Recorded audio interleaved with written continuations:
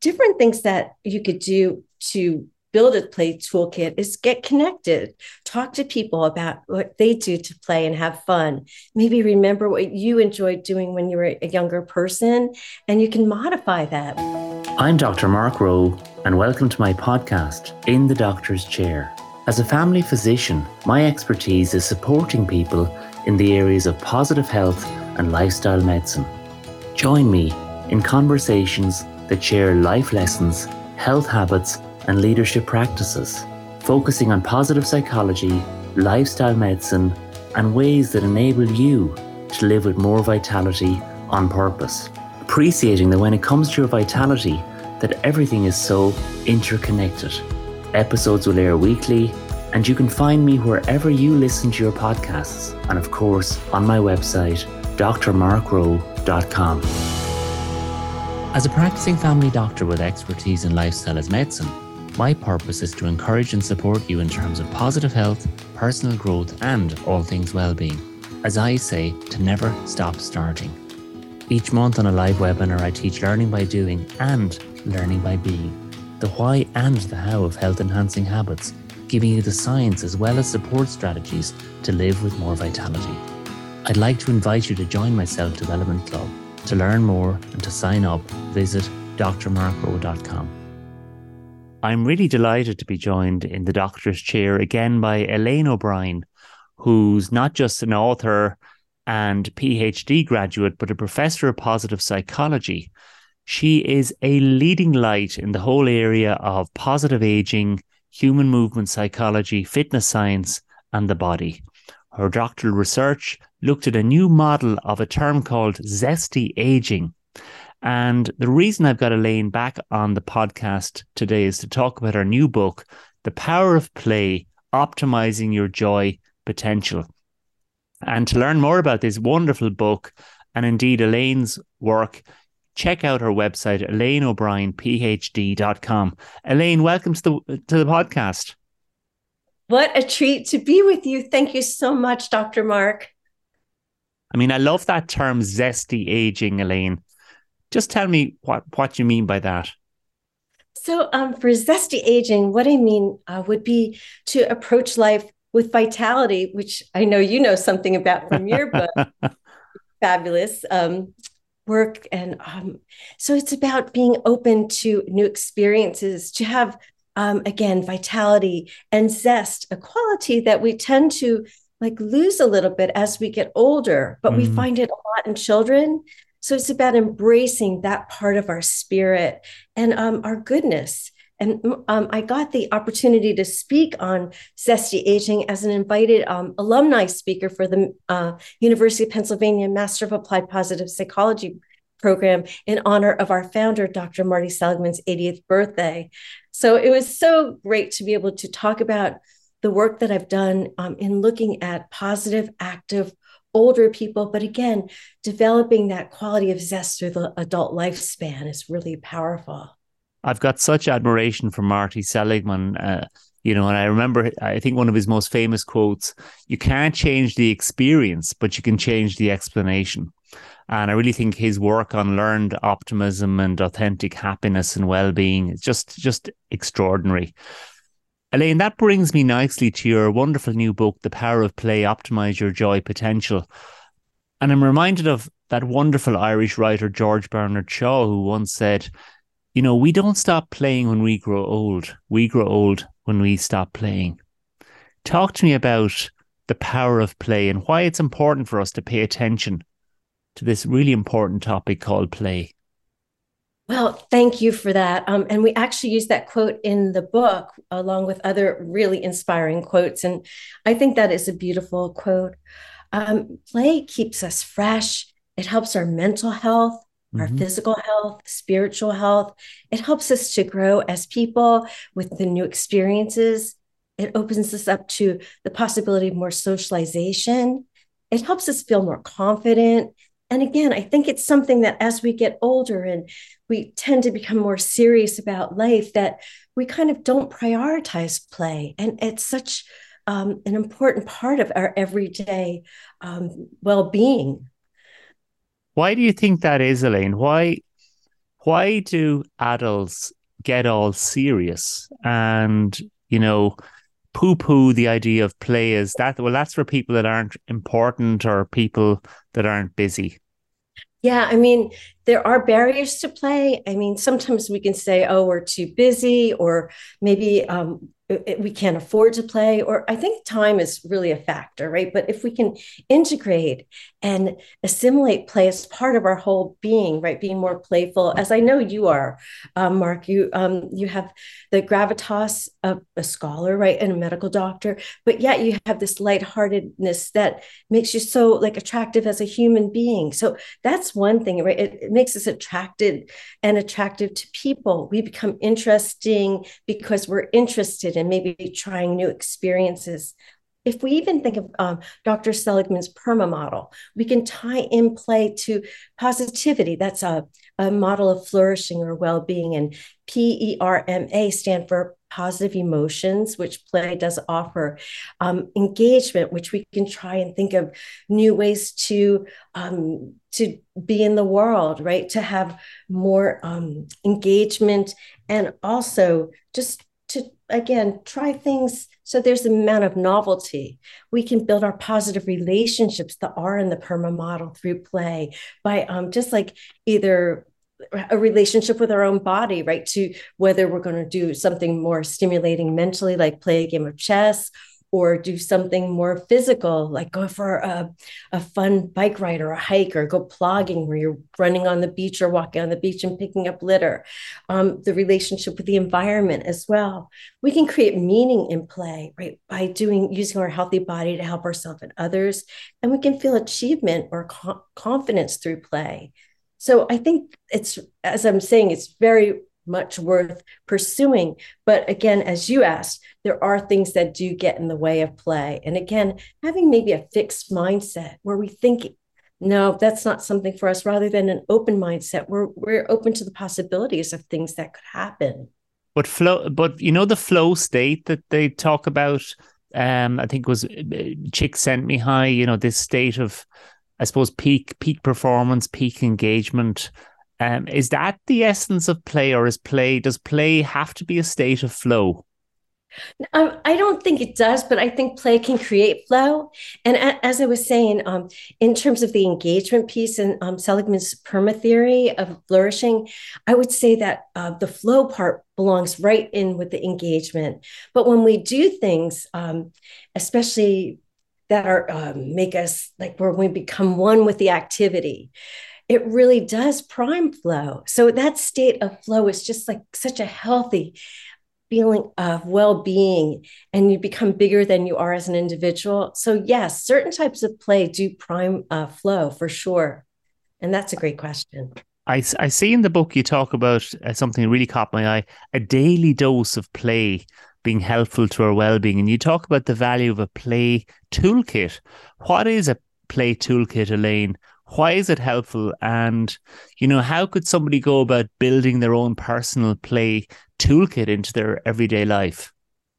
Yes, a play toolkit is a great way to start. So if we think of being proactive, right, we can think of ways, all the different ways to play. And again, in our book, we talk about spontaneous activities. So these are fun, spontaneous activities that you can try, that you can adopt to your life and personalize to your well-being. That's So a word, new word for me today, spontaneous. spontaneous. Oh, yes. And and I'm using it more. I'm finding, I was talking to somebody the other day about something that was fun and spontaneous, and it kind of popped out. So that was a great discussion about it.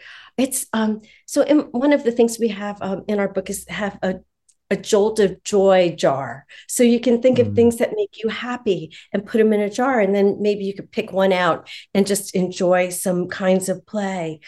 So different things that you could do to build a play toolkit is get connected, talk to people about what they do to play and have fun. Maybe remember what you enjoyed doing when you were a younger person, and you can modify that. What did you love to do? Maybe you might have a feeling something you didn't like to do. So even just raising the awareness can help to direct you in some of the many, many ways of you can play. You can learn from your experiences, again, as I said, by what you but what you enjoyed or didn't enjoy, or maybe find meaning in it.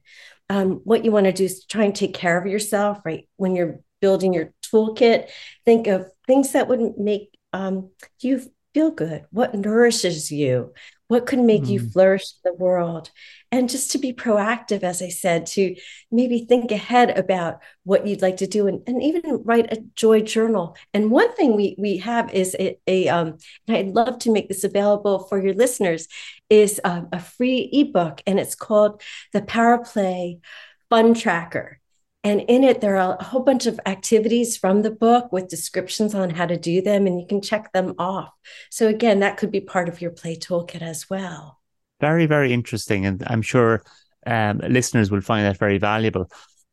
Have you any insight, Elaine, into, you know, what's the minimal effective dose of play? I mean, in terms of research on nature now, they talk about the minimal effective dose being about 2 hours a week, that if you spend about at least 2 hours a week in natural environments, you'll enhance your overall, begin to enhance your overall well-being. And is it a case that we should have one designated time for play during the week?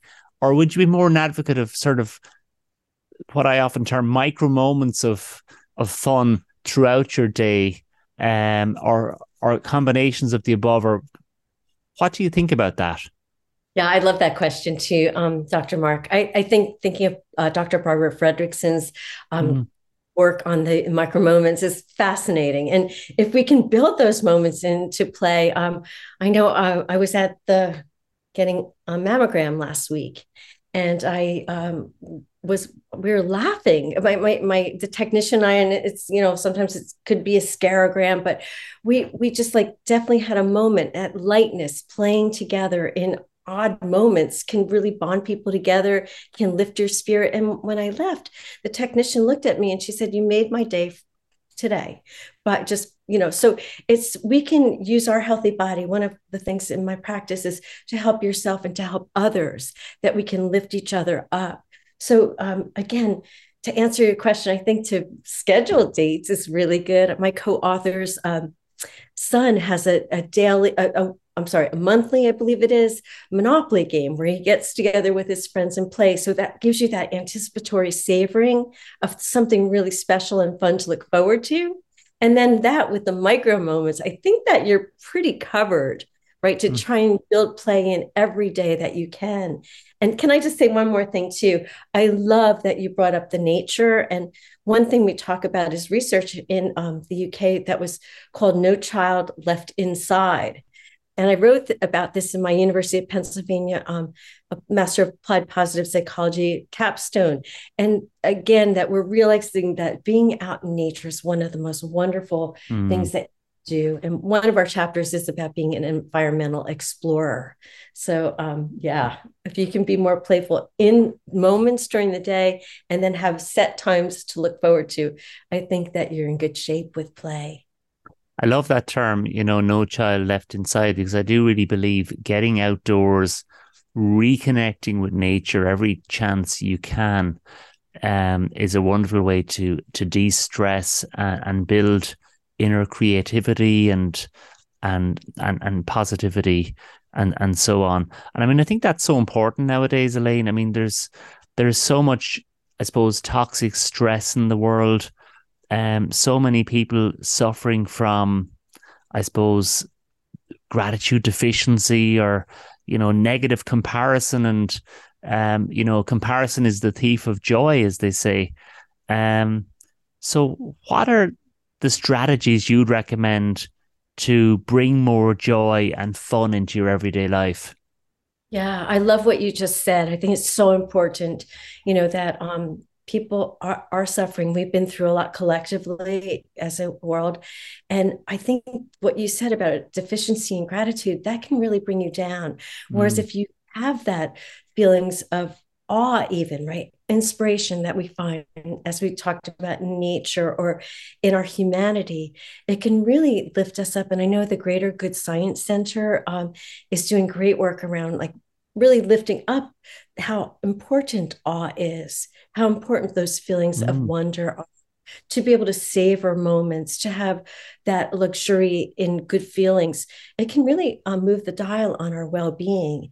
And I think right now, play, it seems like we've got to balance out, just as we in positive psychology, we before, when we used to look at things from a negative point of view, look at psychology from stress or from fear or different things. And now we're looking at strengths, and we're looking at resilience, and just having an open mindset. So I think play is a really good offset to the some of the negativity that we've seen. It's a real imperative, I believe, to strategize to add more play to your life and your world.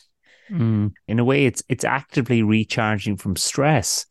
And um, people sometimes think about recharging from stress in terms of, getting away from their job or um, just having some quiet time. But really, what you're advocating is a more active engagement with that recharge process, utilizing play. Yeah, I think that, I mean, play can be more quiet as well, right? You could play a game and it could be more quiet, or it could be more active. And what you want to do is find the sweet spot along with trying different things if you like. But I think that the proactivity part of it, to believe, like to have that mindset and to value play, is so important. To not just say, oh, well, I'm going to just keep working, because it's really important.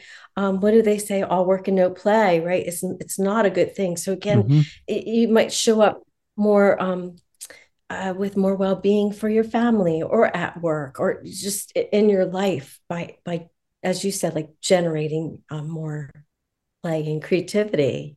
Yeah, and it's interesting, reading about, Einstein's theory of relativity. He was actually playing, he was being playful. I remember reading he was bouncing up on the back of a cart in Bern when he looked at the clock and imagined relativity changing in terms of time. So people can become quite creative when they are being playful. And I suppose traditionally we would look at sort of the left brain, right brain, the left brain being the logical, scientific center, whereas the right brain would be more sort of creative and artistic and playful. I suppose that's a really simplistic way of looking at it, but I suppose we do work best when both parts of our brain are joined up in a sort of integrated, interrelated, interdependent manner. I love that. And play can promote executive function. It can promote neurogenesis and neuroplasticity, right? Depending on what we do, it's great for our brain through our lifespan. So again, that play can have a protective factor. Again, as we said, in reducing distress and maybe giving us more eustress, good stress, achievement, well-being. It engages us. So yes, I love your questions, Dr. Mark. Elaine, I note in the book as well, you wrote about Dr. Norman Cousins' Anatomy of an Illness. Why was it important for you to include that? So when I was an undergraduate many years ago, I learned about Dr. Norman Cousins, who had written that Anatomy of Illness when he had a neurodegenerative disease after a very stressful trip to Russia, Mm. per the story. And what happened was he was did not have a good prognosis. And what he did was he talked to his doctor about like checking himself out of the hospital and into a hotel across the street, where he surrounded himself with humor. He watched like the Marx Brothers, and he had guests in and fun and just like so much. And he was actually cured himself. So he came up with the idea of I believe it came up with the idea of psychoneuroimmunology, right? So that what you think and what you surround yourself with. And of course, he's still working with his medical professional, his doctor, but just that whole reframe of like Mm. lighting up and valuing humor and surrounding yourself lifted him up, and he was able to improve his health and check himself out of the hospital eventually. So it's just so inspiring to know that our good humor can really help us with our health as well. And And Elaine, in terms of, spicing up loving relationships and nurturing friendships, how do you believe a play mindset helps you here? Yeah, thank you for asking. That's one of the favorite parts in the book is about the intimacy and sex for as play. So I think that for friendships, it's really important. Those platonic friendships, we can play with somebody on the pickleball court and maybe go for a cup of tea afterwards, or just like you make plans with people, and it just like is so valuable to be able to have dates again, to look forward to spending time and building friendships. And lots of times when you play, your guard goes down, or if you're competitive, or you can have a laugh together with a mate. It's just brilliant because you're just lighthearted. And even if you're playing to win, it's still, you have that good crack, as you would say, I think, right? Just the fun part of this is really important if you approach it with a play or open mindset. And I'd say around intimacy, if you can have like more fun with your loved one, being playful, we give some ideas in the fun tracker and also in the book about ways that you can make it just a more sensual experience that's zesty, as we've talked about, zest really being fun and sparkly, and kind of just really opening you up and your partner up to new ways of being, maybe in the bedroom and beyond. So it's definitely something worth pursuing. Power of play, indeed. And you also talk, Elaine, about turning the mundane into the magnificent. What I mean, what a line. Yeah. So, even if you're brushing your teeth or doing something like that, I'm on this new thing where I'm trying to do a lot more squats as functional fitness in the day since I stopped teaching dance fitness. And so I'll brush my teeth and do squats, and it just makes both of them more fun in some ways. I mean, certain things you can't do, but if you can look at maybe even if you're doing something like laundry, you could do it like for speed. How fast can you fold your clothes? Or you can have a race with your partner about how many things you can clean in the house within 5 minutes. So you can just make play part of your everyday life, and the chores that you have. Maybe you can make gamify them or add a little bit more fun into them. Brilliant. And you talk about playing for peace and playing it forward. What do you mean about those terms, Elaine? Thank you for asking about that. I think it's really important to think about how can we serve others in the world. And as I Mm, said, one of my ideas in my practice is to, again, use your healthy body to help others. So it's about inspiring. And a lot of times, people are looking at us without our knowing. So if we can be kind and, playful and helpful, we can really, again, play it forward. We can bring food to somebody maybe in need. I saw a great clip yesterday about a man who made about 2 dozen waffles, and he was serving them to homeless people. And the joy that radiated from mm. him was immense. It was just such a beautiful thing. And I know that the brilliant group Action for Happiness in the UK, they're doing great work. Vanessa is one of the people, Vanessa King, who is a MAP grad, and she has this acronym, Great Dream. And it's about, again, playing it forward. How do we use our instruments to, again, create a better world, and a good world. And in terms of a peace, I know Marie Montessori, the great educator, talks about how we teach people, but we don't teach people about peace and how important that is in the world. Mm. So I wanted to really include her brilliant work in our book about valuing peace. And again, when you're playing, it's hard. You can, it's hard to be angry, right? If you're playing, maybe Mm. for most people, I think it's just a beautiful way to approach the world, Mm. again, using play for enjoyment, but also for meaning, that eudaimonic kind of strategy to Mm. improve meaning in our lives. It's kind of like gratitude as an antidote to feelings of anxiety or tension or hostility. Play becomes, I think, similarly an antidote to anger or negativity. It's really the yang to the yin, isn't it? Yes, I love that. It's well said. That's brilliant. Yes. And finally, Elaine, what would one small thing be for our listeners who are thinking about trying to bring more, more play and some of these messages into their lives starting today? What would be one small thing they could do to provide them with evidence that they were committing to that more playful, zesty version of themselves? Oh, I think even considering the question, right? How do you become more zesty and playful? I think most people would like that. And again, I think that when you think about zesty and playful, those are the people that you want to hang out with. Those are the people you want to be with. So to embody that is such a beautiful joy. And then just wrapping up briefly to go back to that PERMA model of flourishing, right? How does play make you feel more positive? How does it make you feel more engaged or in flow? What are the relationships that you might be able to enjoy through play? How can we have more meaning through play? And then what do we achieve? Will we feel more confident? Will we maybe make a business connection?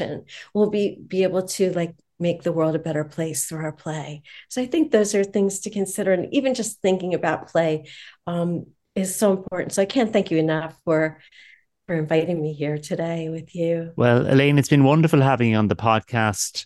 The Power of Play, Optimize Your Joy Potential by Dr. Elaine O'Brien.